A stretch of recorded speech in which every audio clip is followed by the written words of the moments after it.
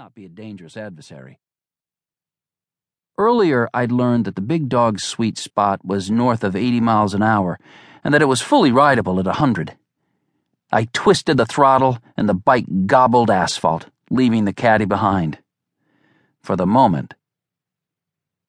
This wasn't the height of bug season in the Mojave, so I didn't have to eat any moths or hard-shelled beetles when I muttered unpleasantries. At that speed, however, because I sat tall and tense with my head above the low windshield, the warm night air chapped my lips and stung my cheeks as I bulleted into it. Any responsible dermatologist would have chastised me for speeding barefaced through this arid wasteland. For many reasons, however, there was little chance that I would live to celebrate my 23rd birthday, so looking prematurely aged 2 decades hence didn't worry me. This time I heard the Escalade coming, shrieking like some malevolent machine out of the Transformers movie, running dark once more.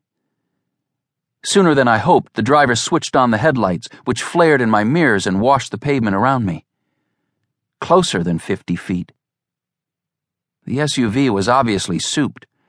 This wasn't an ordinary mama takes baby to the playground caddy. The engine sounded as if it had come out of General Motors by way of Boeing. If he intended to run me down and pace me to the caddy's grill, and evidently he did, I wouldn't be able to outrace whatever customized engine made him king of the road. Having tricked up his vehicle with alternate, multi-tonal horns programmed with pieces of familiar tunes, he now taunted me with the high-volume song title notes of Sonny and Cher's "The Beat Goes On." The big dog boasted a 6-speed transmission. The extra gear and the right-side drive pulley allowed better balance and greater control than with the average touring bike.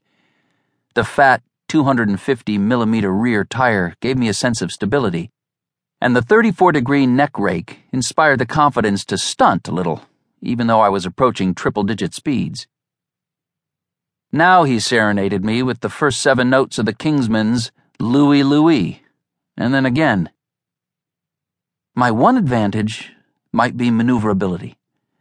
I slid lower in the seat, so that the arc of the windshield sent the wind over my helmet, and I made more aggressive use of the 3-lane highway, executing wide serpentine movements from shoulder to shoulder. I was low to the ground, and the Escalade had a much higher center of gravity than the big dog. If the driver tried to stay on my tail, he might roll the SUV. Supposing he was smart, he should realize that by not mimicking me, by continuing arrow straight, he could rapidly gain ground as I serpentined. And with easy calculation, he could intersect me as I swooped from side to side of the road. The third blast of "Louie Louie" assured me that either he wasn't smart, or he was so wasted that he might follow me into a pit of fire before he realized what he had done. Yet another programmed horn blared several notes, but I didn't recognize the tune, though into my mind came the image of that all-but-forgotten rocker, Boy George. When brakes caterwauled, I glanced back to see the Escalade listing, its tires smoking, as the driver pulled the wheel hard to the right to avoid going off the north side of the pavement. Carving one S after another down the straightaway, I cornered out of the current curve, grateful for the big dog's justly praised balance drive, and swooped into the next. With another squeal, the caddy's tires laid a skin of hot rubber on the blacktop as the driver pulled hard to the left. The vehicle nearly skidded off the south shoulder of the roadway, listing again, but, as previously, righting itself well before it tipped over. Resorting to his basic horn, the driver made no attempt at a tune this time, but let out blast after blast, as if he thought he could sweep me off the bike with sound waves. Recounting this, I might convey the impression that I remained calm and collected throughout this pursuit, but in fact, I feared that at any moment, I would regret not having worn an adult diaper.